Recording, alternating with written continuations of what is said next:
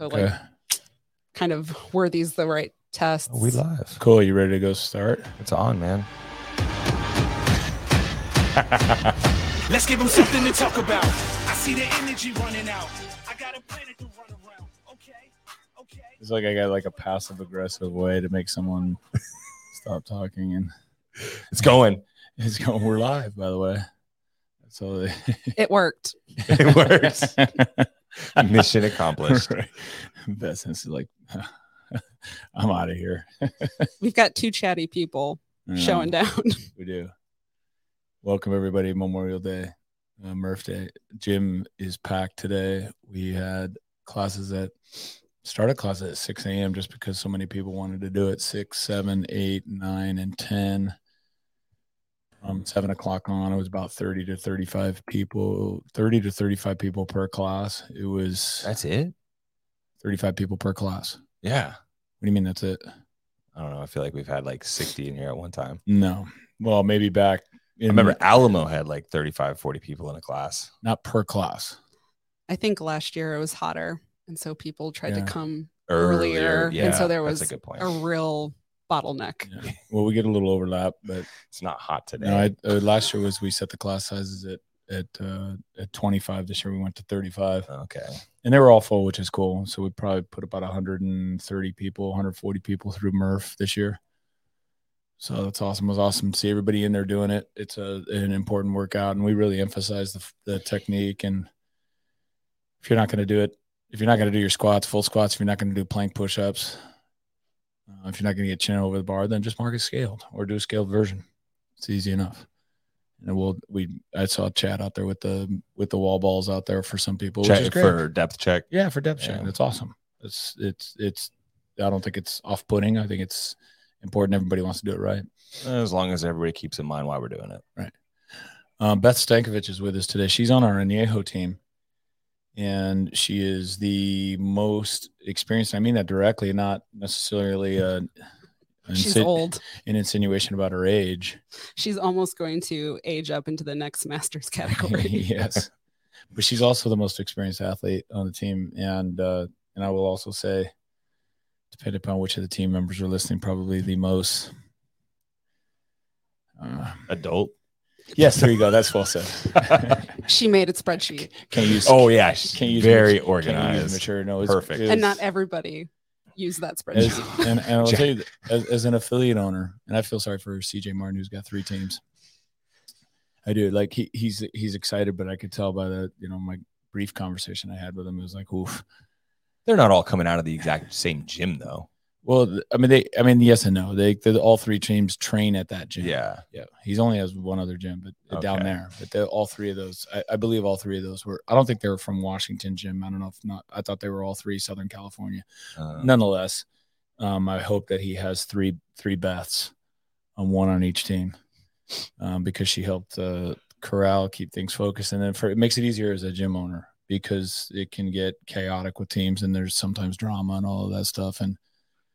And a credit to our athletes in the competition on the Añejo team. That was this year, I think, was one of the most level-headed groups of athletes. Agreed. When it's a team of 4, it's a little easier than a team of 6. Fact. A couple more variables in there. I think with Emily and I and the team being that's right, Emily, both busy. Emily Scott. Yeah, Emily Scott. We both have jobs that are more 9 to 5. Right. And Jackson and Christian. And we are both maybe wired to be a bit more organized and planful. So the 2 of us combined made sure we had schedules for training. Yeah. So Jackson's a coach. Jackson's a coach here, and he's exceptionally busy with his teen athletes that he has, his private coaching plus he's plus the classes he coaches. He's in here literally 7 days a week. I talked to him last week. I'm like, dude, you need to take a break from this place. You cannot. Yeah. And it's 5 a.m. a real thing. Yeah. It's 5 a.m. to like 5 p.m. Oh, yeah. He's here he'll go home in between the middle of the day, depending on the day. Right. Says this broadcast was deleted on Facebook. By the way. That's what it indicates. It popped up saying that the Facebook thing was disconnected, but I reconnected it. Yeah, let me see if we're live in Facebook. Thank you, Gwen. Are we live in Facebook or not? I'll check. I can't tell. I'll pull it up real quick. Sorry, everybody. I mean, it shows up here. I don't see anything saying that it's not connected on the Facebook. It looks like it's a live video. Well, the problem is it's. Yeah, we're on. Happening now. Yeah. Okay, good. All right. Yeah. So. You use I'm a hard athlete photo. It's very appropriate. Yeah, I like that picture. It's a tough picture, but anyway, back to Beth. So Christian Boyd is a full-time firefighter. Jackson's full-time coach, and he's busy and here 7 days a week. And Emily also has a full-time job. Insurance. Yeah. Something very technical. Yeah.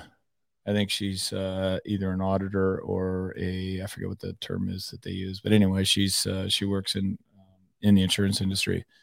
And then they also train in here in the gym and get their training done and got their team training done. But Beth, I learned on this trip, which I did not know. And maybe someone told me and I just was oblivious to it in the past. But Beth is, I did know that she works for Uber. I did. You did? After grad school for 2 years. For 2 years. And who are you working with now? Biorad. Are you allowed to say? Oh, you're Biorad. Yeah. I know Biorad. I help manage a data science and bioinformatics team at Biorad. Science nerd for life. And she has a PhD. And is the PhD in microbiology? No, it's in neuroscience and human cognition, attention. Don't use it at all. I mean, other than the skills you gain. It could lead us down a rabbit hole having a discussion about Elon Musk's Neuralink connection, the company that he's building, and so we could go there. But she's like, I don't want to touch it. I don't think it would be very kind or well informed on my part at this point. But the awesome part about it is that Beth is obviously an analytical type, so she created myriad spreadsheets for the team to help keep them on track. Which is amazing. But she held down. She'd come here. I'd see her. I'd come in, and she's got her laptop. And I always want to say hi, but now I'm cautious about saying hi. I'm like, don't want to because she could be in the middle of a Zoom call with 20 other people that are way smarter than I am. Yeah, you're here for an hour training session, but you're still here for 6 hours. Yeah. If I can't get in the morning before work and with the training schedule that was needed with the team, moving my training to the back half of the day and the commute that I had, I would come early to avoid traffic and then take meetings and work from the gym and then kind of work out however, because I'm too old now to do a late night and an early morning training and keep flip-flopping. I would see her huddled in the cold out back trying to avoid the noise. Wherever there's noise, I see her outside huddled with a 30-inch box as her desk. Big puff jacket on. Just very glamorous. Or out front. It's real, And then when weather warmed up, she would go out front to the tables out front. And then occasionally we'll see her sit in the sun a little bit. In the lobby too. Lobby's dangerous because you run into people that want to talk to you. Yes. And then the other part that makes Beth such an awesome teammate is that she has already CrossFit Games experience on a team. And she came out of a very good affiliate that was always competitive with an individual games athlete that was always there. Athletes. That's right. Yeah. CrossFit Davis. Christy Remmel's gym, right? No, Kirsten Pedri. Kirsten Matt Pedri's. Pedri, although Kirsten Pedri's. Kirsten Pedri was never right on any announce. Her name never was right, even when she was an individual threat. And Jeff Patzer are the two individual athletes, and then Caitlin Cassis, after being on the team, moved down to San Diego and was on teams, I believe, plural, with Invictus. With Invictus, that's right. She was on the NorCal Alliance when we did the grid thing. That's right. Yeah, did not know that. She's a phenomenal athlete. Very fit. Now a mom, still fit. Yeah, that's right.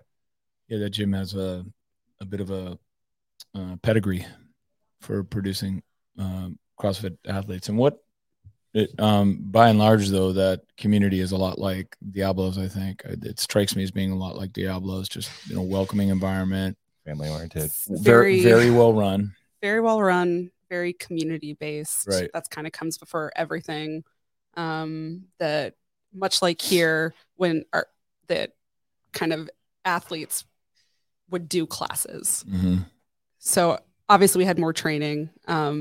to do, but we'd either do a version of the class or the same class. So every week in, week out, we were in classes. That's awesome. So kind of the same sort of like, no one's above other people. The community is really important. We would come back and judge for, we had like a yearly in-house competition, and all of the athletes would judge and not compete. And so it was just always really, really important. Awesome. Prioritizing the community aspects. I tell people don't follow me on Twitter, because that's where my provocative posts are. Those are the ones that are going to come back to haunt me like 3 to 4 years from now. I tweeted that. Are you sure that was me?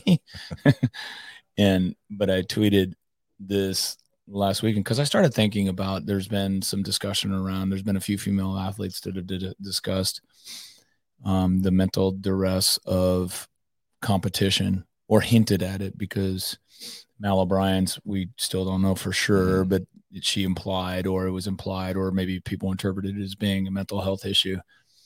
And so I tweeted, if for CrossFit Games athletes, if you're feeling anxiety or any other mental health issues, take a break from your program and a couple days a week and go do classes. There you'll find it'll give you a healthy perspective on fitness, and then also find a very supportive community. And I didn't say that just to, kind of poke fun at the athletes for doing it, but there's been a proliferation of camps, competitive training camps out there. And the athletes are essentially pulled away from the communities that they grew up in and where they learned CrossFit. And the thing that makes them awesome is, people, and healthiest people, and keeps them coming in. They take themselves away, and I get 100% why that has to happen. And, but I think it may be contributing to this stress that these athletes are feeling. When you say it takes away from the community, like, I think it's almost like there's two separate communities. Like, you have your competitive community, and then you have your gym family community. Right. And the gym family community, like you said, like, it's not as much pressure on performance based. It's just, showing up and having fun and being a part of the community. But when you look at that competitive community, the back warm-up area is a good example of it. I remember our team was just like a little nervous about everybody flexing and just walking around and just have fun. Like, that's the best part. Yeah, it's easy, but that's easy to say. It is. Well, easy to say. Beth, I'm curious on your perspective on that, and your thoughts towards, would you be a better athlete if you'd gone to camp? Yes. I think you look at any professional sport, and they are not showing up to a Sunday league, right? From a competitive standpoint. Yeah. And also, just the reality is, I can work my job 9 to 5, but athlete is full-time. It's inside, outside of the gym. And you need to focus on your own bits. That being said, it's really isolating and lonely, and it's not a team sport. Unless you're a team, but even team, it really is. You somewhat individualized, because you got to work on your own stuff. Exactly. So that can be really isolating and lonely and pressurized. And so I think that's maybe a benefit of the training camps, is that you do have people that are there to talk to in the same boat, too. In the same boat, while still being professional. Me jumping into a class is probably not the same for, athletic development that I would need if I was trying to be the top of the top. That being said, I value that. Right. I am a happier person. Yeah. But I'm also not a top individual or team athlete. So, I think even taking like you said, like, if you're feeling beat down and just like isolated and, lonely, it's just like, let's just deload a week or two and just go to class, just to kind of, have some kind of a relationship, like rekindling of the community aspect. And I think that reset has to happen in some way for everybody. Whether it's after the season, right at the end of the season, or just drop in. I've seen athletes go to Bali and go to CrossFit Wanderlust, and that looks beautiful. I like that phrasing, reset. When not to compare myself to the caliber of athletes that are out there today, but I feel that. But in 2013, after competing at the games, and then coming back and then starting training for 2014, first I felt a lot of pressure to be as good as I was in 2013. There were certain expectations, and I did not enjoy the process. And that's when 2014 is when was when I really started to dislike CrossFit, and was looking to anything else but CrossFit to do. And I was injured in about May I injured. I popped a calf, and I quickly withdrew. I was like, okay, I probably could have took an excuse. Rehab. Oh yeah, I took an excuse. And then once that kind of healed, then what I did is I started going, and this is where that tweet came from, is I started going to classes, and it was classes where I fell back in love with it.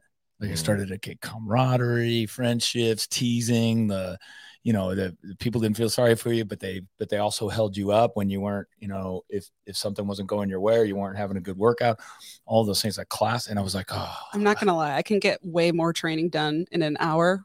That's my own schedule than I can in an hour of class. Sure. That being said, I look forward to that as a treat. Yeah. Right. I'm derailing the class at every moment because I'm chatty and it's like my social time now. Because when I'm training, I have a resting grump face on and I need things. I have short time and I need to get things done. And I don't want people talking to me. Yeah. For that reason, I admire the athletes tremendously, is their self-discipline, like Sandy coming in. And she would come in. And not only that, you got to come into a gym in Diablo where everybody else is having fun. Yeah. The classes are fun, and she's coming in with 3 bags, off to the corner, setting up her little video camera, doing her stuff. People are high on there. When she has to, if she talks to people, it takes away from the amount of 3 hours only 3 hours she's got to get her shit done. And that takes a tremendous amount of self-discipline just to kind of throw yourself into the wood chipper every day. Yeah. And you come off poorly. Because you're trying not to engage with people because it's hard to disengage. And so you come off as a not so nice person. Right. And I've had people tell that to me before. Right. Because I just had to focus and not look people in the eye. But then when they got to meet me, it was a little different. Right. That's always been my thing too, is like over the years when, competing, it's like I'm always in here during the time when nobody's here. Just because if I'm going to focus and get anything done, I have to be here when nobody's here. People, I think that is one of the things that people say about meeting CrossFit Games athletes. They meet them like, oh my God, they were so nice, because they don't look like, they're not in the trenches at the moment. I will give you a behind the scenes though from the semifinals this weekend. Please. We actually got to go by some of I think the top heat of the women had finished, and then we were going out for we're the first heat of the teams. And some of the top women were using the elevator and the underground traverse back to come back, rather than what everybody else was doing for the teams, just go through the crowds. It's faster. It's way slower to do that. But I think that's by design, because they didn't have to talk to people. Yeah, because they would. And they probably didn't. They probably had a tighter turnaround and they, need to cool down, warm back up and get ready. But especially with that final heat too, like there's a lot of pressure in that final heat, and if maybe that event didn't go your way, do you want to talk to anybody? Do you want to take pictures or sign autographs? You don't want to. And the women that are here, some of the top social media darlings, people really look up to, it was Lauren and Katrin and Bethany, Danny. It was just so many people that I think also the fans know and love and obviously want time with, and I'm sure they'd want to give it to them, but they have a job to do. Yeah. They're there for a purpose. They're not there to do social media influencing. This is a great transition into the semifinals event in Pasadena. And let's, if we could first talk just about, because I want to dig into the team side of it, and I want to dig into the kind of the specific experiences you guys had with your workouts, and what your perspective is on the semifinals, like all of the different variation, all the different things that you had to go through, from how they did the corral to judging to everything. Before that though, semifinals versus regionals. Semifinals versus regionals. Which is your favorite? I'm more for regionals. I'm more for the regionals. We were spoiled. Del Mar. Once it got to Del Mar, spoiled. Right. What I think that's and now look, this is their first year of semifinals coming back. Like they've had a 4 or 5 year hiatus from doing these. So honestly, this is no knock on CrossFit. Yes, this is no knock. It's more venue. Yeah, well, no, and I also heard that they tried to get San Diego, the Del Mar. Oh, they did. Yeah, and they couldn't get the date. They couldn't get the date. So it was a timing issue. Yeah, so it was timing. So like they genuinely tried, because I think everybody loves it. But I vote for regionals too. But again, it's biased by maybe well, no, experience, but also things were smaller then. It was easier for regionals was easier to do.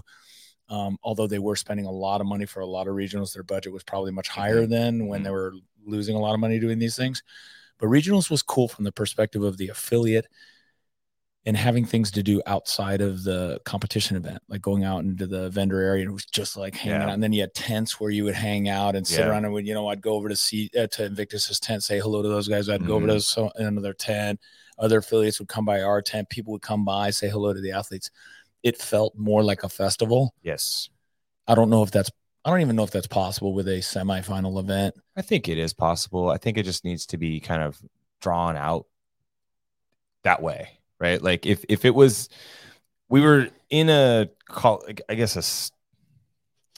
warehouse. I mean, it's not a warehouse. It's a convention. It's a basic convention center. It's where you do a trade show. It's where you do a trade show. Yeah. And you've got your, the security holding the doors up, and you've got the cafeteria food. You've got, the rules on coming in and out with food or drink. I mean, CrossFitters are very particular about their food and what they're eating, and the stuff that was there that was provided wasn't necessarily what you would want to see in this environment. That's right, because when you go to a convention center, they own the concessions. Yeah, it's 100% their responsibility, and they serve what they want. There was a lot of stuff around there though, which was cool. The whole downtown area, so like you could go out and like walk around. But that was, and I agree. I said the same thing in my email. That was cool. Yeah. But it brought you away from the event. It took you away from the event. You weren't with other CrossFitters. Yeah. Like that part was actually like, oh, this is nice going to a real restaurant, like within walking distance. Yeah. Where Del Mar, you couldn't really get away with that. No. Beth. I will say, obviously I wasn't spectating a ton. While there was maybe not enough water or ice baths the first day in the back, I would say the back experience was light years better than in 2017, which was the last time that I did regionals.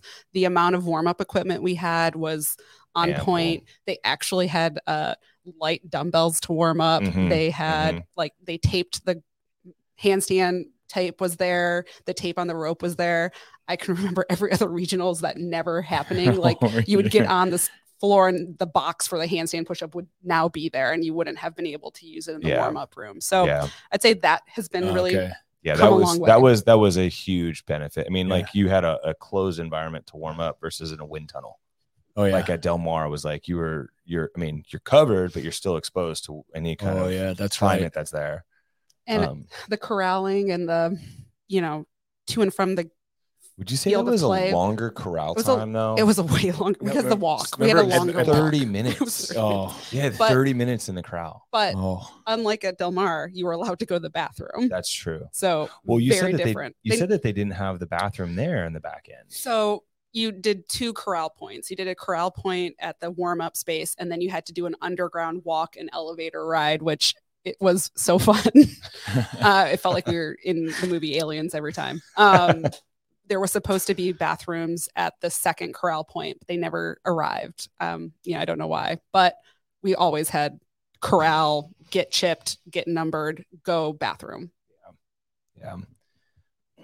I think that like the difference between regionals to this semifinals, I mean, like you said, it could be the fact that we've been on a hiatus with CrossFit kind of managing and running this stuff, but there was a lot of like little things that were missed, like the ice barrels. Right. Like one of the sponsors of the games, they didn't have water because there was a logistical issue with the bathroom that was there. It was one hose to feed the bathroom, but they didn't have another hose to help fill the buckets. Yeah. So that to me is a small detail, like the bathroom in the second corral. Like it's like, those are like small jobs that got left off a spreadsheet.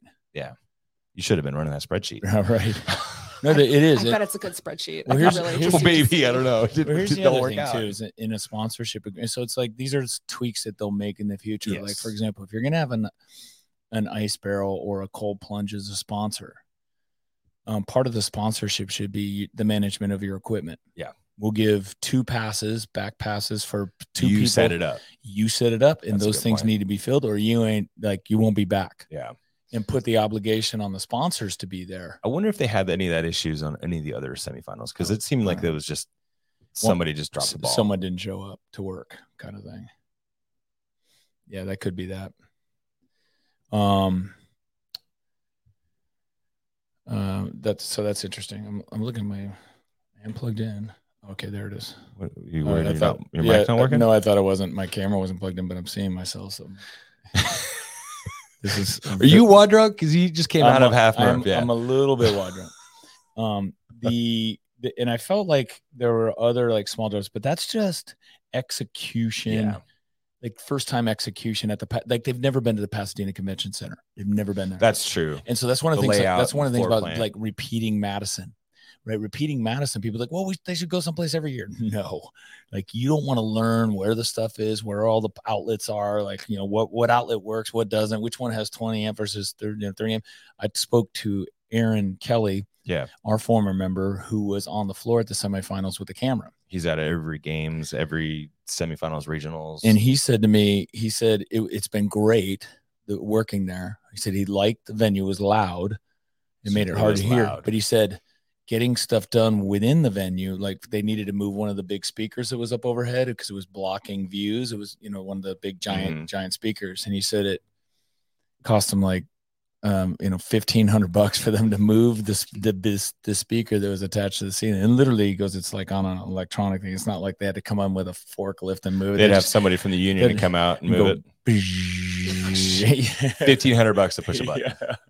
But it's those kinds of things. Like, next time they come, they'll know that should be moved. Like if they come back, and I'm hoping they go back to Del Mar. But I'm hoping they don't. I hope they go somewhere else than that spot. I personally, I wasn't a big fan. I'm in the back. The back area was awesome for the athletes.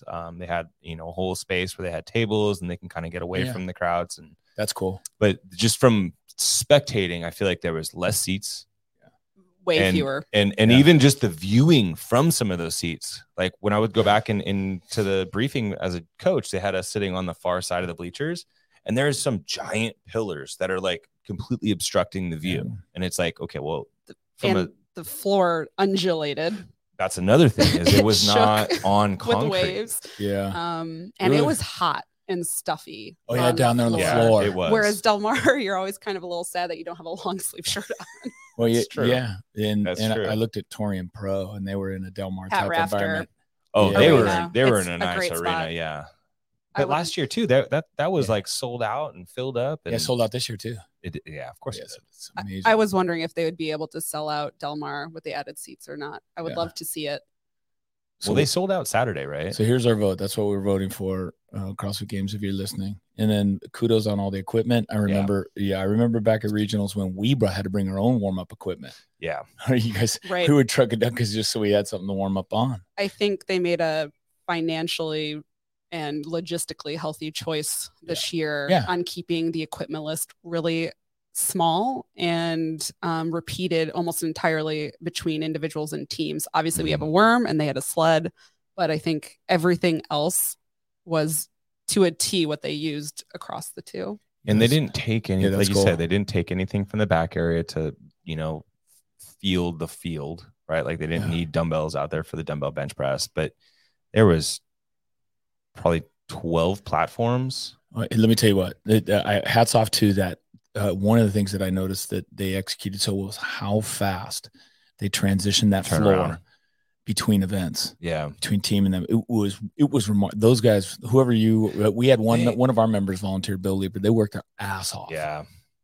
Carrying that equipment back and forth, setting it up, and it looked pretty. It was nice. Mm-hmm. They still require you to bring your own warm-up stuff, and that's a little weird. Hilarious how few individual athletes had all their warm-up stuff like bands. Yeah. I brought a bag, it was on the spreadsheet. Yeah, I brought a bag of bands, and there were a number of individual athletes asking to use the bands that I brought in the back. Mm-hmm. Yeah. There was a lot of that stuff that just I heard Justin Medeiros use our bands. Very, very proud to let him use that. Adam Knifers. Yeah. Wonderful. All right, Adam. Adam, you owe me. All right. So that brings me to, so we're talking about different components of the experience. That brings me to the judging experience. And I mean, there's two workouts that judging impacted Diablo. And I would say that throughout the 6 events that they participated in as a team, judging for the most part, 90% of it, 95% of it wasn't an issue. When there was a no rep, it was a genuine no rep. And so that's the upside. On the downside, a errant judge or errant call, repeated errant calls. One errant call is not bad. Repeated errant calls is problematic in my mind. And it's disheartening for the team. And then it also creates discontent that spreads within the community. And we've seen it and unfortunately, I don't like when it ends up on social media and is broadcast repeatedly. Andrew Hiller's stuff on Spiegel's, in my estimation, it's way over the top, and it's way too clickbaity. Yeah, it's very clickbaity, and unless you're there on the floor, judge, seeing what's going on, I dare anyone to try and judge the depth of Danny Spiegel's squats. She has incredibly large legs and a glute, and it's difficult. And she's a powerful woman. And he went off on it, and people may call me out on this one, but it's just like that. There's something else focused, but it lacks a conversation, it lacks nuance, and it lacks solutions. And it lacks also bringing HQ into it, which, I think I was talking to you earlier. Point. I was thinking about it. They've made a lot. It lacks the knowledge of the choices that they did make. So whereas at the games in 2016, we had to be synchro in snatches at the bottom and the top, which is a nightmare to judge. A lot of their synchro choices were for ease, right? Synchro at the top only. Not having all four being synchro, synchro on the worm's a little bit easier to view because you're in a line. Or not making things synchro, like the box jumps. Now I know there's some judging issues there, but consistency wise, but I believe that they probably made a lot of good choices for trying to make things easier to judge, putting tape marks or paint marks on the rope, right? It's very clear if you're below or above it. Yeah. I didn't see any mess ups there. No. That was great. It was good. But now when you get to the bad things and you're looking at, we're not in contention. Right. It doesn't matter. We're in the bottom half. We're not going to, lose out on a game spot, but we've seen this for individuals and we've seen this maybe for some teams. I don't know. When it comes to reps or events where the no reps really matter, like doing one more 65-pound thruster synchro doesn't matter. Doing one more seated legless, if that's a no rep, that really matters. So or a pirouette. Or a pirouette. In the case of workout, was it second workout with the sandbag? The first one was the first workout with the sandbag, and they had to do 10 sandbag clean and jerks. 10 sandbag clean and jerks. Oh, with the worm. Yeah, with the worm. Oh, I thought you were talking about the hold even. No, well, yeah, but so there was a buy-in. Let's skip the hold and go straight to the worm. They do 10 and then they go buy in again, and then they come back and they do 10 and they go buy in again. And the buy-in was double unders in the sandbag hold, and the other two athletes had to do a bike and a run. They traded off, and then they went and did their sandbag clean and jerks. And then each time they did 10, they moved it forward. And the judges were told in advance, keep the bag within the lane lines.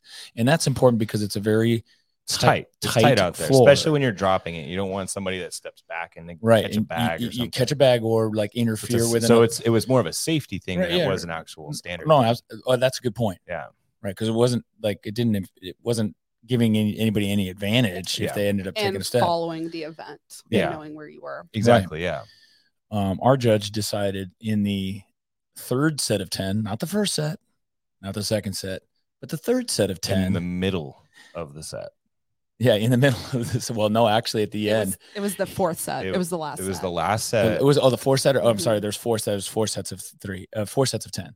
So it was in the last round. He decided that the bag not only needed to be in the lane left and right, but the bag also had to be in the lane front to back, which was no other team was doing. And that was a few other teams. And we hadn't done it like that the other 3 rounds of 10. Or in the beginning of that round. Or even in the beginning of that round. And that's the thing. Like once they did get to a point where there was a no rep, then he decided you guys need to move this bag forward where it was for the previous 4 or 5 reps before that. And when you're telling 4 exhausted athletes who are selling out. Who can't hear at the end of a well. workout. That's a really good point. Really much like Murph 2016 games on the field where like I literally couldn't hear anything. I didn't even see a woman get cart off the field of play because the girl that they stepped over to get to the worm. I saw nothing. So and Christian said he was delirious. He said he didn't know where he was because they were that exhausted. We were having a bad time, Christian.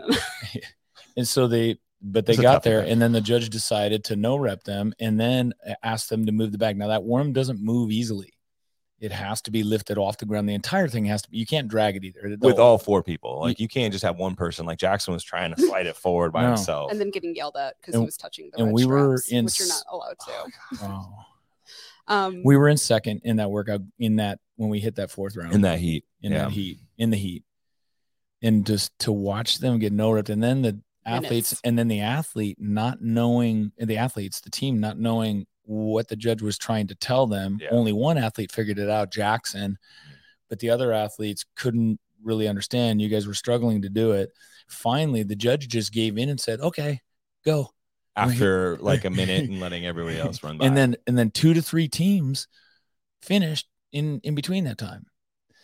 So you see things like that. And those are hard pills to swallow is when you're looking at it. And that is the frustration of having human involvement in the judging process. I mean, it's human error. The judge made a mistake. Well, that was not a briefed standard. That has been a traditional standard. I think it becomes the problem of standards inconsistently applied across heats, across lanes, and maybe making the judge do too much judging. So there's really forward and back, like half in and half out. That box is not really a big issue, and you probably can just not. You guys were like, I like behind. I really like what you said there. Making the judges do too much judging. They're counting so many different reps, right? They're watching 4 people. They're looking for 4 people to all have locked out their knee at some point in time, which we were also getting no reps on. But that's actually really hard to tell. That is a really tough 4 thing people, to do. 4 different kneecaps. You're watching. Well, not even just the knees, because they wanted to see like the hips and knees extended as the bag came over, and that's like you're looking at 8 different joints, and it's happening all at different times. Right? Like especially for different us, levers, different heights. We're not as clean as some of the top teams that are really, really clean on that worm. So we also were making our judge make a judgment call, but you can have the standards be a little easier maybe in that case. But really the sandbag hold was the worst. That hold was also a lot of briefing in the brief that we had in the morning, a lot of notes, and then definitely inconsistently applied across all heats, all lanes. And that's almost something that then should just not be a hold and be a carry. Or something. I feel like, I love the fact that they brought in a sandbag carry, like a bear hug hold. Like I really like that as an implement or a test. It's a good core test. It's a great core test. A different core test than we from a judging standpoint, especially in that thing. Like I think what would have been a better movement or static hold would have been an overhead hold. Right. Like just put a barbell overhead and just support it in a support, because there was not a lot of overhead work right. Other than quarterfinals, there was a paragraph of like things that they were saying about the hold. Your knee, really they wanted your knees straight and you're not too back, but you could be back a little bit, and it couldn't touch your thighs even like a little bit. That's hard to tell from far away. And so here's the issue with that. But great, I agree with you. Great idea. I love it. It was so hard. But I love your point though, that so you've got a essentially a new movement for the teams, and then you're putting a lot of description around it. And you're asking these athletes to hold those standards, and then you're asking judges to interpret the instructions you just gave them. Because CrossFit's probably hoping, if we are, very precise and like giving you a lot of detail, that will help. But sometimes that actually doesn't help, because then it adds a lot of degrees of freedom to how the movement can be a lot judged. of different interpretations to it. Yeah, and I like what you say. So you and I have talked about this, Jamie, in the past, is really coming up with stuff that takes the judge out of it. Foolproof. Right. And on the flip side, I know I'm so it minimizes the judging. Pooping on that as like a judged standard. But what they also did was they used a second judge that judge that was doing the sandbag judging was just had to hold their hand up, and that let the person counting the double unders that was happening during that time know that they were counting double unders. And that's a really clear signal for them, because that can be quite hard to know. Was cool. I like that. I like too. that. But what I didn't like is that they changed it from the last week's semifinal, the week before semifinal. Did they? They had the person holding their hand up right next to the sandbag. So if you're doing double unders and then you see that they're maybe lost the point, the hand comes down, you can see it as a double under. But interesting. This week they had that hand holder behind the double under. So it's like, okay, the counter's in front.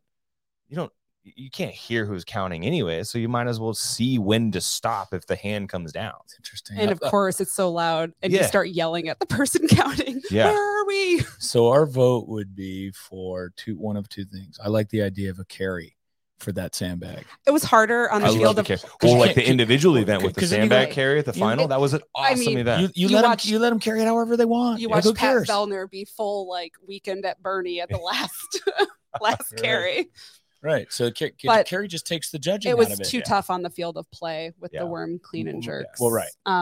Love the hold. But again, I think with it's getting to the thing of thinking about the movements and how hard is it to judge, how much room for interpretation, because we're athletes, we're going to ride a line. Game it for sure. For sure. Like, we're wayward children.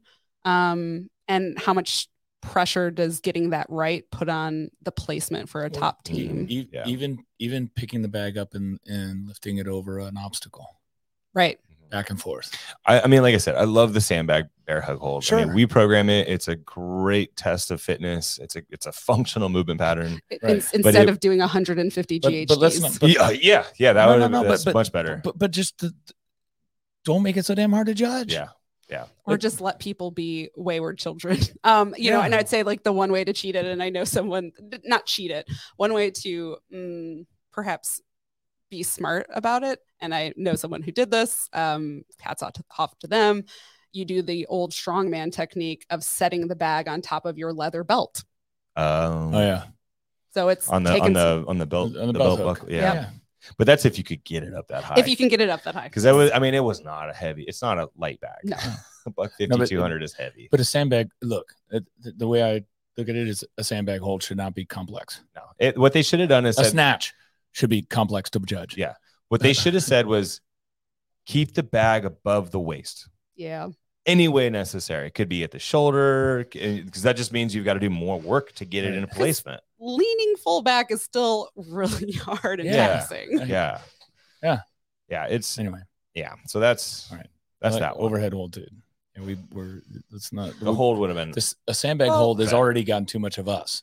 Not alone they got too much judging, but it got like a sandbag hold should not be that fucking difficult. No, it shouldn't be. The whole thing shouldn't take away from a team. It's taking the learnings from this and rethinking then what your standards are and trying to make it simpler, 100%. Straightforward, or just allowing people to do dumb stuff. Mm-hmm. You allowed it in the carry. It's just easier to judge. You're either over the line or you're not over the line. It's harder to judge, is a millimeter of this bag touching my thigh? Yeah. Which brings us to the next workout that next day we had a judging issue. Event 3. Yeah, which is event 3.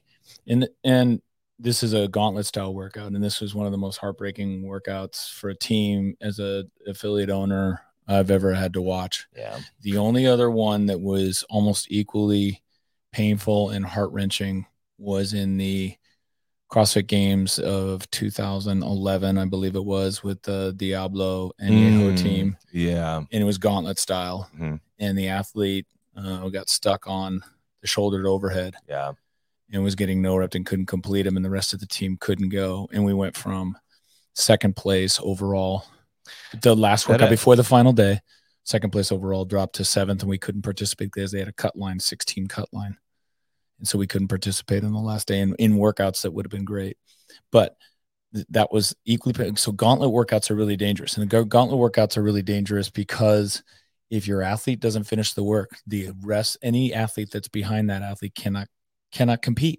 They're out there done. They have to stop. Happened in 13 too with the rope climbs. We had our guy. That's right. In the beginning, hit a point of failure. But that comes down to a performance thing, not a standards thing. That's right. Well, right. But either way, gauntlets, my point being gauntlets are tough. And in this one, the gauntlet was tough because the judge was inhibiting the athlete from performing the workout simply because the judge completely misunderstood the rep scheme. Yeah, I'm still not sure. I mean, I don't know what happened. I think our interpretation was that it seemed like our judge was requiring 2 reps per rep, but it could have also been that our judge was not communicating no reps that were being given. She did do a no rep sign like 2 or 3 times. Okay, but not 15. Not 15. It was clear. I was told. Oh, okay. That the judge believed it was 30 reps per leg instead of 30 total for the first 30 person. Total. Yeah. And that's an easy mistake to make. Well, hang on a second. No, that there was 2 different rep schemes depending on which pair you were. That's true. Right.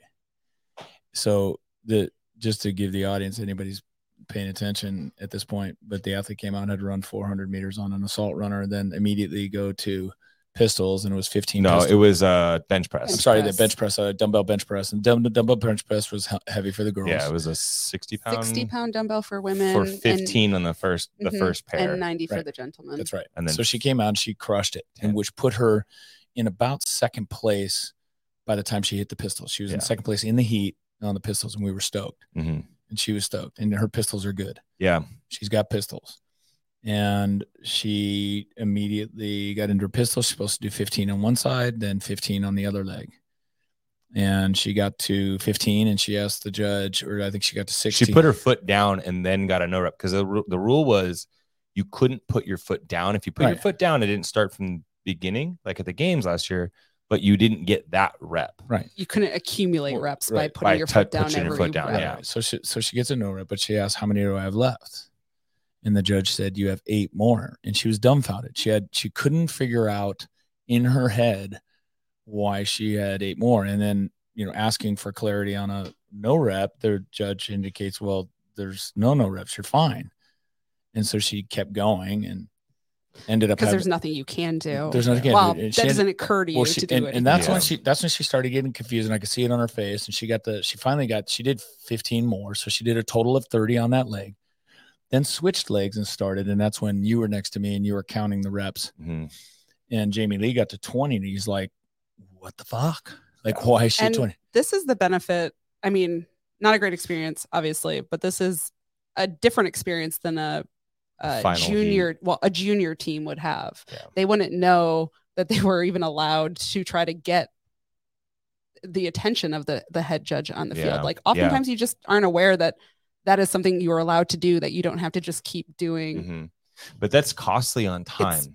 In this tight time, workout had a super tight time cap. Because we weren't going to make the time cap. She has 3 athletes behind her that she wants to, she feels obligated to get off the floor. She feels pressure. But the time spent trying to do the extra reps, which is actually really tough to stay off your feet for 30 unbroken pistols. Oh, she was smoked. And the time spent arguing or trying to get a head judge, the conversation between the head judge and the judge.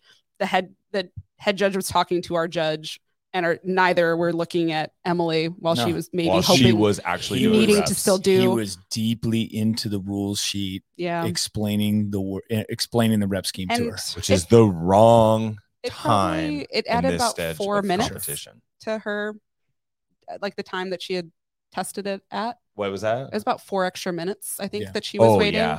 Yeah. Which on that, when you had 4 minutes per person, really, if you're going to make the time cap, which again, we weren't, but we would have gotten a lot further. We had, I mean, we left one athlete out there not working entirely that didn't even touch. And I didn't even get to reps.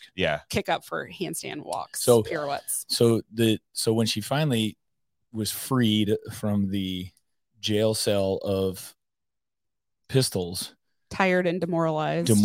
She literally was looking up and saying, red faced, and literally the saddest face I've seen on a CrossFit athlete I think ever. Because you're bearing that alone. She was not, and she was the first. She was not crying. She was gulping, like sobbing internally and kind of externally. And this workout is it's an accuracy. Yeah. It's all about accuracy. Yeah. And if you're at all blown up or emotional or like mentally off your game because of what somebody has done to you. She did get a no rep too on the pirouette where yes. I think, and she I think said, it was really close. She said, I'm coming to that. Hang on a second. I'm coming to that. You're jumping ahead. So we're all fired up. She got her composure. She did her first pirouette, which was awesome. She did her second pirouette, and then and she got no rep on one pirouette, but she came back, did it real quick. It was quick down up, and then her third pirouette, she just wanted to be done. She wanted to be off that floor so bad, and she did her third pirouette, and she ran to the marker and just collapsed on the marker, looking up at the fans, just like, what did I do? Like she had her hands up and she was just literally bawling. Meanwhile, her judge behind her had no repped her on that last pirouette. Didn't say anything. Didn't come get her. Mm-hmm. Was just standing there waiting for her. And we're screaming at her to go back. She didn't, from the stands. She couldn't tell what we were telling her. Emily said she was looking at her hand. She said she did not touch the line. But I think what happened, because I feel like it was close. It was the middle, and there was hash marks. I think she touched the hash mark. Oh. And she confused that with the judge a line. The judge confused that. Yeah. And So at the end of the day, she got done, and then I was able to grab Adrian Bosman and get his attention, and he went over and talked to the head judge, and he followed up with me. Also. Yeah, he followed up with me and said that his team was professional and they were going to look at it, and they knew that something was wrong, and they were going to make the whatever adjustments needed to be made. Emily was distraught. I mean, she literally wanted to quit CrossFit right there, which I would have too. I would have been. Thank goodness it was her. Like she failing kept her composure. alone, when you're not actually failing. And consider the fact that she put a lot of time in improving that skill. Yes, that pirouette. The pirouette. And she has made all kinds of progress with that skill. And the fact that she wasn't able to showcase it because she went out there on the floor with an intention of having fun. And I mean, the fact that a judge was unfamiliar with the actual rep scheme of the workout kind of took that away. Yeah. So at the end of the day, the appeal, and Beth was team captain, went and made the appeal, and it came back with they gave us they scored us for reps because it was over the time cap, so they gave us additional reps. They gave us 6 additional reps, which was essentially the number of pistols that Beth had remaining in her work because she was the athlete behind. And I had actually done an extra rep than I needed on the first set because she didn't count to 10 appropriately. And I put my foot down and had to do 2 more. Yeah. So unbelievable. So it just felt right. Yeah. But yes, only she was given 6 reps. And the reason why they didn't give her more, the pirouettes, and then give any essentially what they needed to give us was about 3 minutes worth of work. Of credit. Right. Which has to be translated into reps, but they didn't want to do that because they didn't have proof that Beth had the skill set to do the pirouettes. They didn't know whether or not she had the capacity to do pirouettes, which my argument would be, well, why not drag her ass right down there in front of the judges table and have Beth do pirouettes and go, oh, okay, yeah, we can give you those reps. Yeah. But they didn't, and I understand.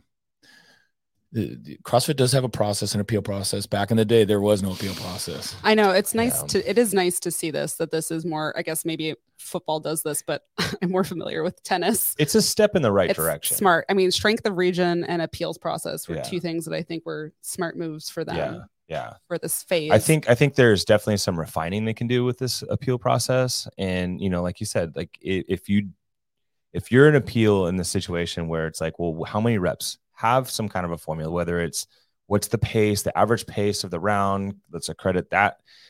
And in order to do that, you have to show that you have the ability to do those skills. It doesn't take that hard to go over to the mat in the warm-up area, do a pirouette, show us you have the ability to do a pirouette. Okay. Or have a separate stage now Christian, doing this. Go on the true form or the assault runner, run a 400. What is your time? Can you do the bench press? Okay, let's build. I mean, like they spent all day. I know they were busy with other appeals. That's a factor, but they had all day, and we were there. Like we could have made I think those people little don't realize how adjustments. many appeals go in. I know Jackson didn't. There's a lot. You know, okay, one, having appeals and have it publicized is really helpful, Yes. especially to newer athletes to understand that that could be even a thing. I think people don't realize that there are mistakes that are made.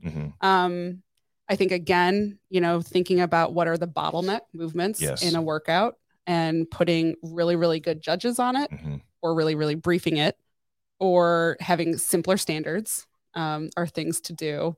I think for events like this, where you might not get to see everybody do something, definitely having like a side stage where you go put people through things just to like check in as part of the review process, or have judges that are counters. You know, that it's up to you to hit the movement standards, and there's going to be major and minor penalties, just like in the open.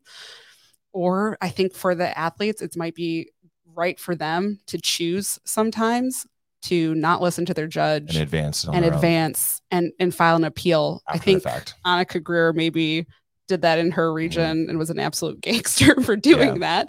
But that's, which I don't love that, because it doesn't look good for the sport. It doesn't look good. It doesn't look good. That's a good point. But it doesn't look good for the sport. That was, I not trying, I know that I just said that, and after talking about Annika Greer, I think she'd made the right choice. Yeah. But I think, like, again, making other choices upstream or downstream. So upstream in terms of movement standards, how things are judged, and downstream for things where you do have these bottlenecks that really, really matter. And a no rep matters, having some sort of stage or some sort of, you know, I'll get eyes on to see if you have the capacity. This kind of reminds me back last year at the games with Yvonne and the muscle ups. Remember the world's longest muscle up she had because the judge wouldn't tell? That was like one of those scenarios where if you're an athlete and you know you're reaching that standard, don't feel like you need to oblige that judge. Finish the workout and then go through the appeal process, because they can't add reps to it, as we now know, but they can at least say, okay, that was good, so we will give you that credit that you did. That's right. And again, here that pistol standard is tougher, right? It is. It's you're standing on like one the side. Standard. I love it. I love the again, test. and I actually don't think it's a hard standard to watch. Although they did adjust it like week to week with like some weird, like you can't put your foot behind. So I think they probably could do a little less standard, a little more consistency. Just allow people to do whatever they need to do, so long as they're not touching things. Pirouettes also high value movement. So I think for those ones, I agree. Just sort of hard, taxing, high value movements. Maybe you don't always listen to your judge. I like I think the overarching theme for CrossFit should be remove judging from CrossFit. As much as possible. The judges should not be the deciding factor in the outcome of a workout. And they're always going to get things wrong. And and we, the athletes, are always going to be pushing a line. Yeah. And also, I don't think video review is the end all be all of things for a few reasons. One, I'm an avid soccer watcher. People hate VAR. Right. But also, if you think about, I think, you know, I'm a training think tank fan. And they had an athlete, Jake Berman, who got a major penalty on a quarterfinal workout when it was determined that he was not meeting depth on video for a front squat. That video was front on and 50 feet away. So what video reviewer at that, you know what I mean? And I don't know what the video, they also comes back down to like interpretation of whoever's reviewing. I don't know what videos they saw for Emily's, because the review people said, well, it looked like she had some no reps in there. And I don't know what angle that was at. She had somebody that sent me a video. She shared a video with me that was from the stand. So frontal plane, and you see her hip crease.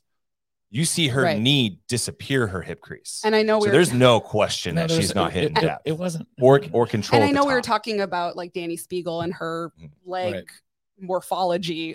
Emily is a longer athlete as well. So it's not as clear as some people with a slightly different leg look. She's definitely hitting depth, but you know, I can understand why people, but again, I don't know where that video, you know, angle was. Well, it comes back to what Jackson was saying. When you have any kind of appeal or you challenge something, it's on whatever the challenge is, that they're not allowed to go back and pull something else out. So the question was, where did the extra reps come from? It was a misinterpretation. It was 100%. Yeah. So, but the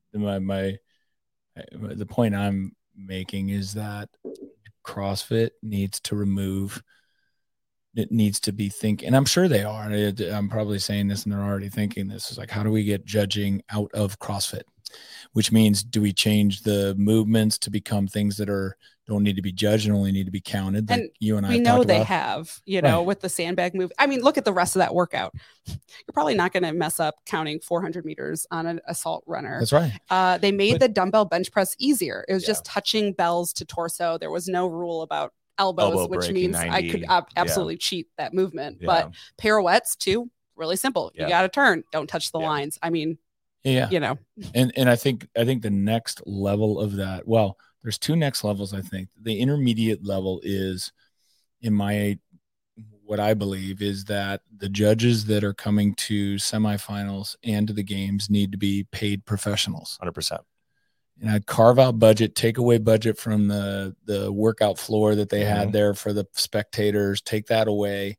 Take away, like, there's a lot of ancillary stuff that they have that they could take that budget, because the fans just want to see a really good competition. And this is a participatory sport, meaning the fans, they do CrossFit. The athletes, like, they're CrossFitters. Let's put the emphasis there on the performance on the field. The judges are all there all day. Yeah. And they're getting yelled at. Not only that. That's the other thing, is that they went to 20. Here's where the issues happen for us. Not the sandbag bone, but as soon as you go to 20 judges, now you got 20. It's not your top 10 judges anymore. And granted, in the later heats, it makes it easier on them from you only need to focus on one thing over and over again. I'm sure the best athletes had the best judges, right? So ultimately, that's what I tell our athletes. Hey, do you want the best judges? You better be in the last heat. We did see that the judge, I believe, that was counting her pistols did come back, but she came back a few times. She was judging in the individuals in the final. She was. Well, I think initially they pulled her out. She was going to judge maybe Justin Medeiros on the first event, and they pulled her out just to probably reset and discuss, because she's probably competent. She just made a mistake. So let's pay those people. Let's put them through a course. Let's professionalize it. Let's have a union of judges, if you will. You need to unionize, but let's have an organization similar to what we did in Grid, and that was powerful. I think maybe I believe it was Brent Fikowski, talking about, like, with PFAA, whatever. Sorry, PFAA. That's it. That you put out movements and movement standards early, and you have videos and pictures and documentation on them. And if you want to add a new movement, it has to be scored as kind of like, is this a really, like, nuanced, tough to judge movement? And you need to give, like a ring handstand push-up, which obviously they, briefed not at the games, which is great. But if it's something like that's really high skill and tough, that you have to send it out even earlier and have, more documentation around it. So that's like another way that doesn't just help the athletes prepare, but it also can help judges to prepare. Because there was, pirouettes.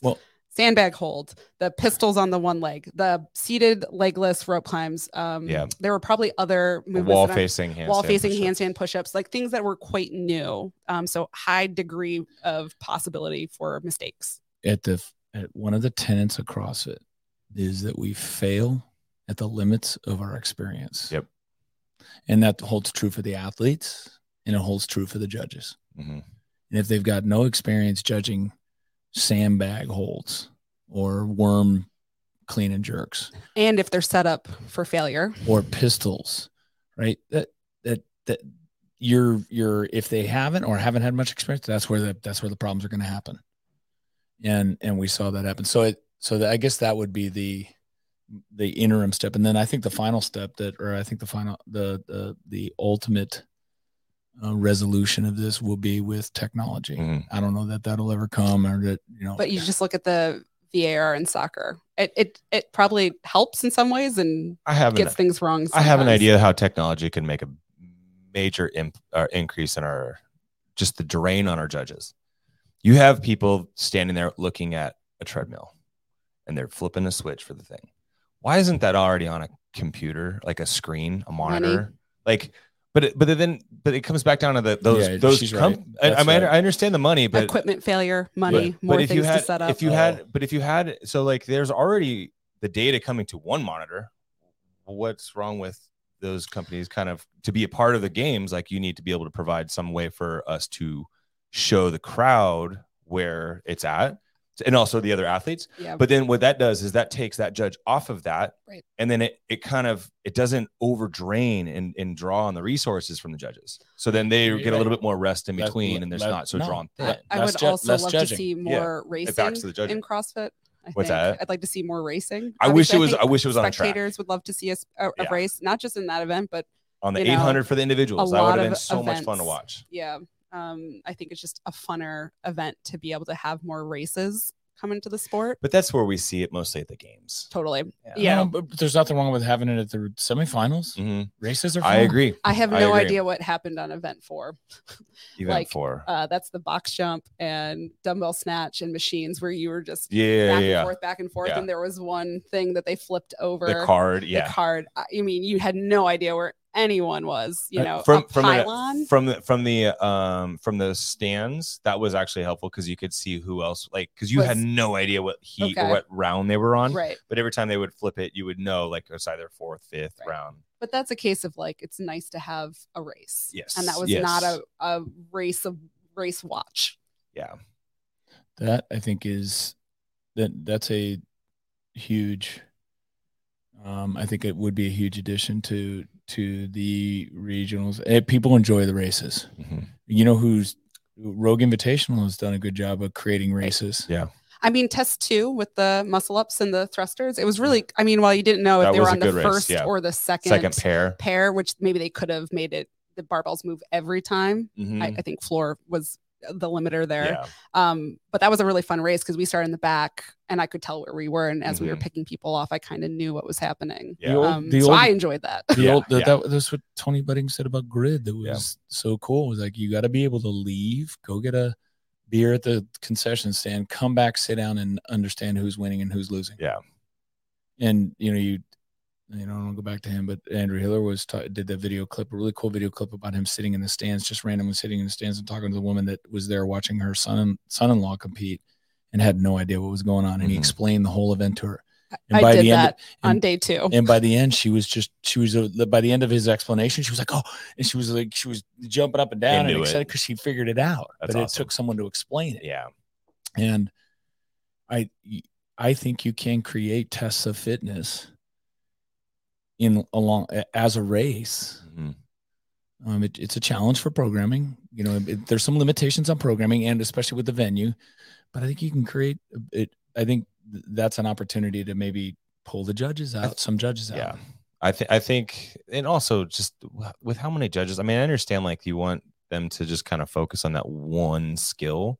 Right. But if you have judges out there that stay with the team throughout the whole event, there's more accountability to that person. There's more responsibility, which is another reason why they should be paid for it.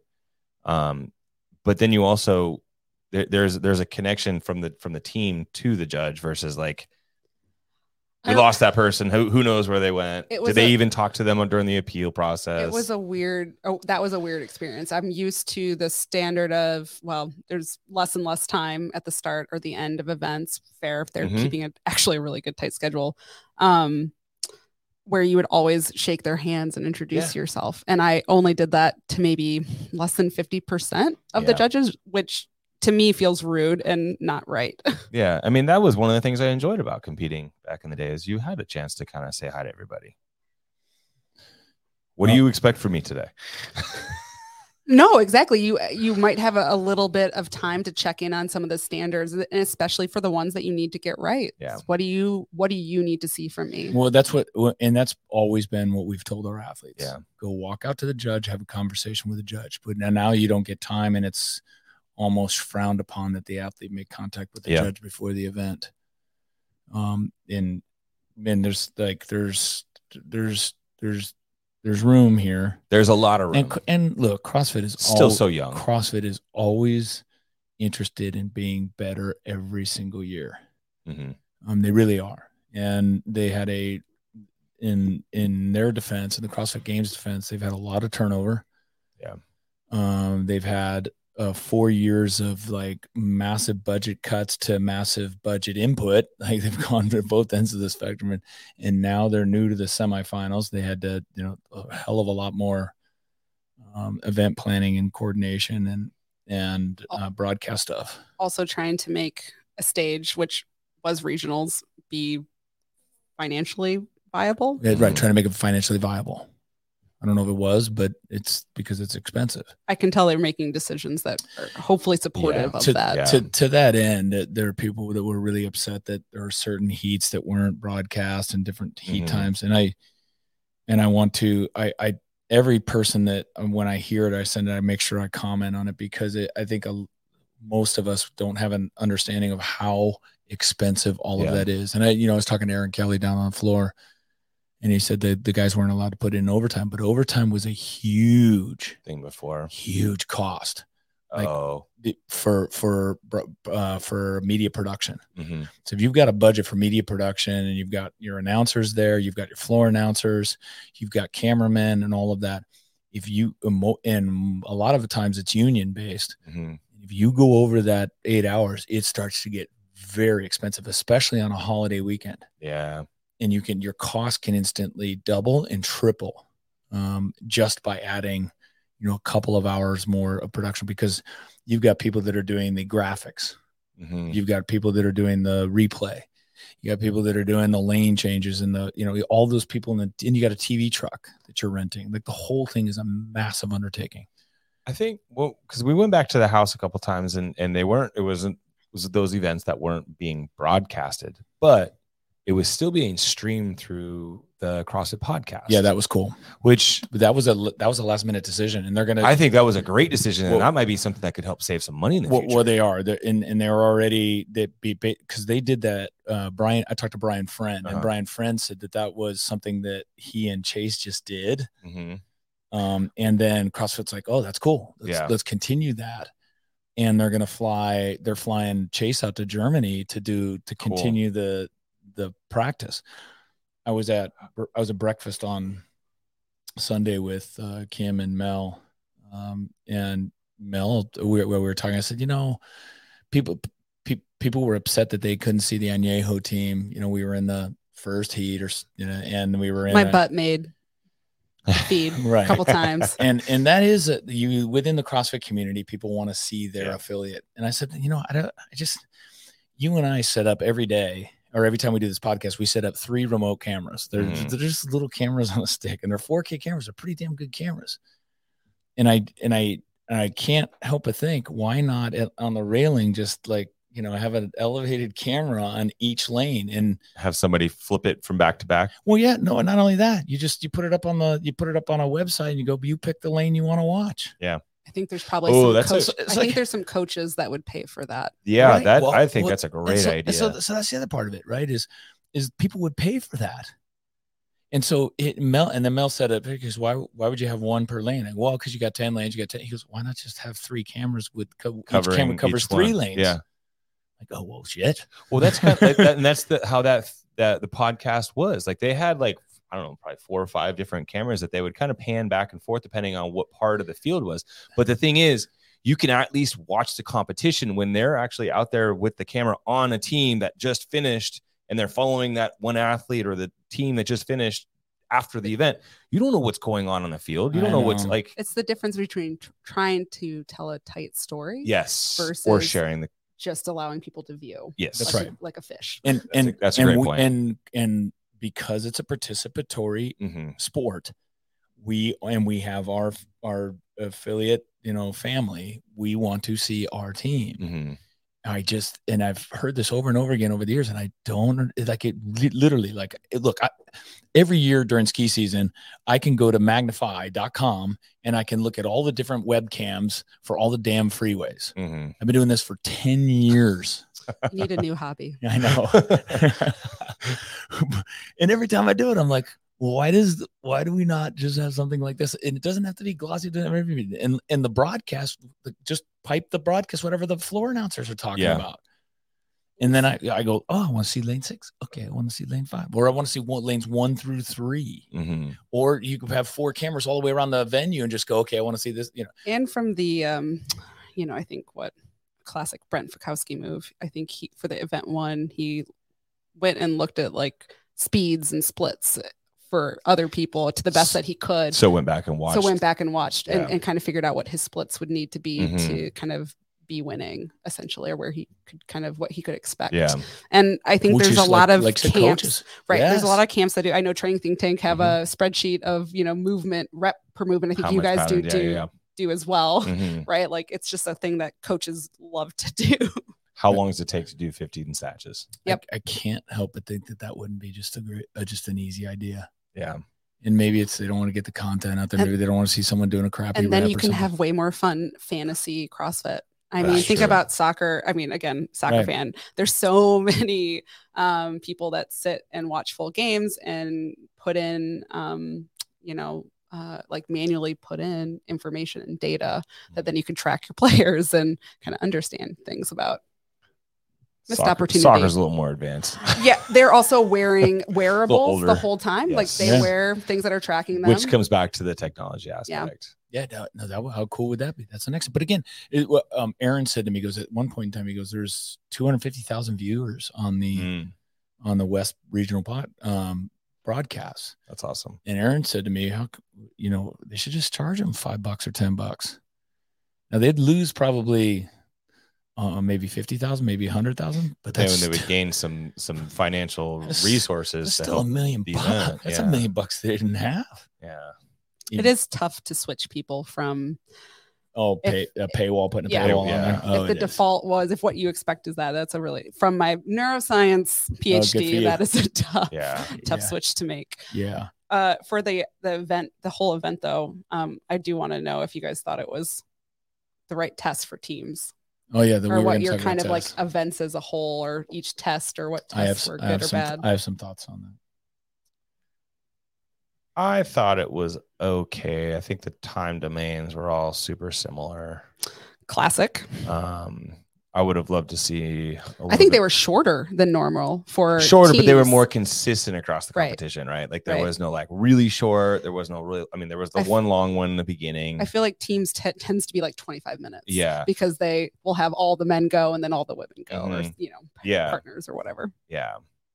But as far as like the movement patterns, I think it was very heavy on the frontal plane, or just like the shoulders and pressing in the first 2 days within like the ring. Well, I'm thinking from the individuals. I'm sorry. From the teams, I thought it was really calves and back.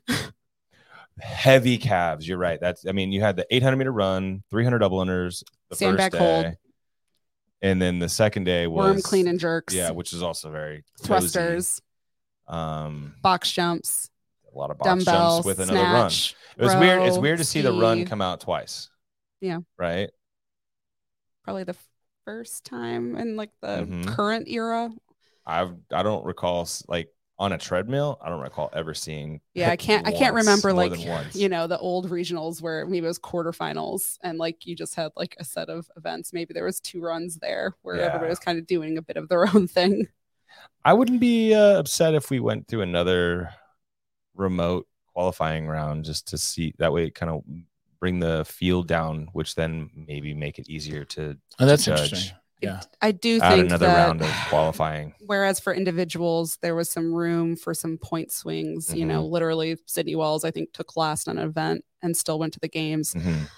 There's just such fall off on the teams. Like I'm very happy to go, but no scores that we were putting in were going to take points away from the top. And the top then really, again, getting to judging standards, it really matters for them if a judge does something wrong, because that can keep them from the games, because I think the top 8 teams all had all of their placings in the top 15. Yeah. So my only comment on this, and this is something that it echoes other comments that were out there from the barbell spin guys too, said the same thing, is that there's not much difference in the quarterfinals results and the semifinals results. Super similar. And so did we, was it just a validation of what happened, what went down in quarterfinals? Kind of like, so Invictus had 3 teams and they're in the top 10 in quarterfinals. Those 3 teams also made the CrossFit Games. Diablo moved up 1 spot. So meaning the open and the quarterfinals were very good tests.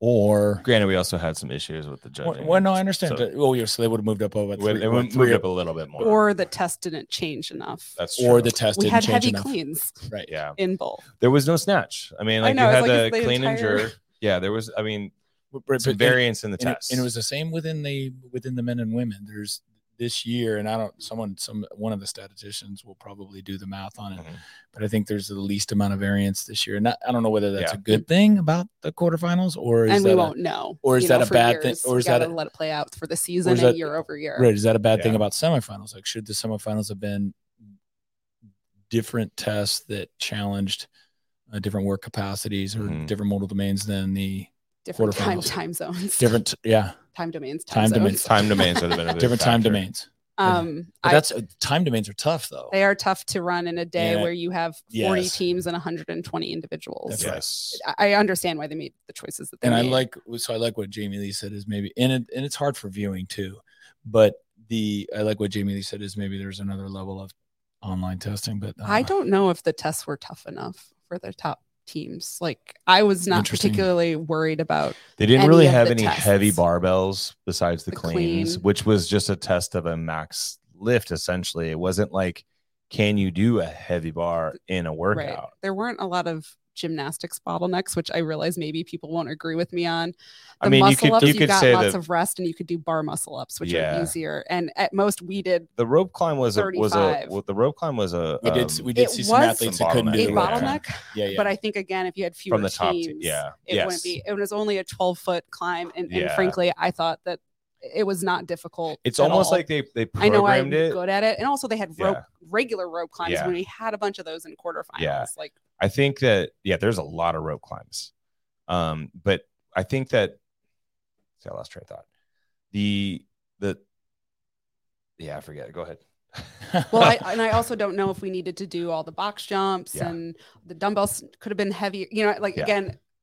I'm going to complain about this, but I'm not actually complaining about it because I don't know what's going to happen throughout the whole season or year over year and what the kind of long-term vision is.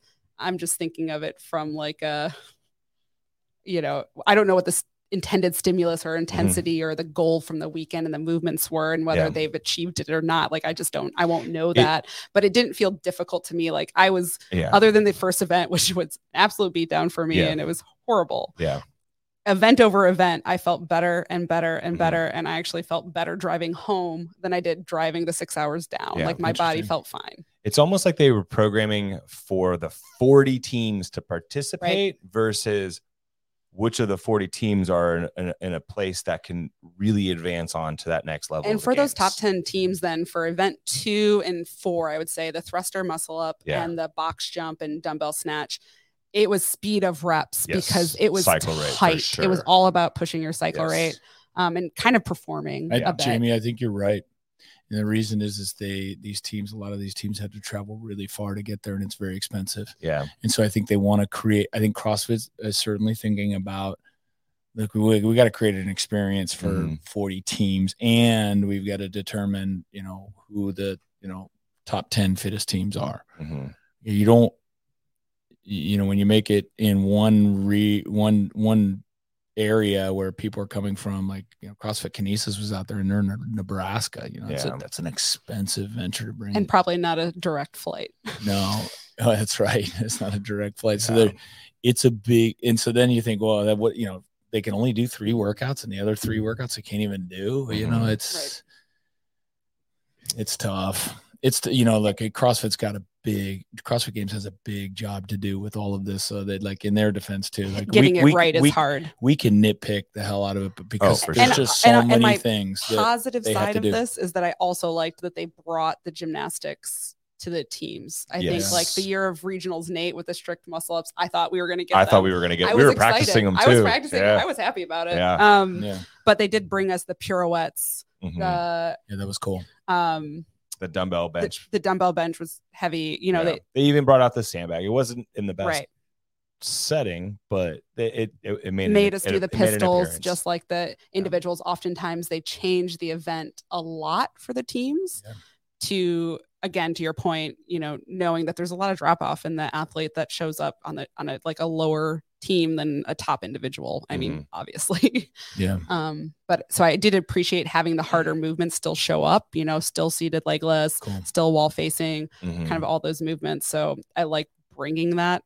I just don't know if it was that hard probably for the top teams. I'd be curious to know. I was trying to reflect if I thought it was harder or easier than previous regionals I had done. Unless CrossFit can find some incredible event promoter that wants to try and turn this thing into a for-profit thing, I think CrossFit is probably bound to doing this, and we'll get better at it, and we'll continue to.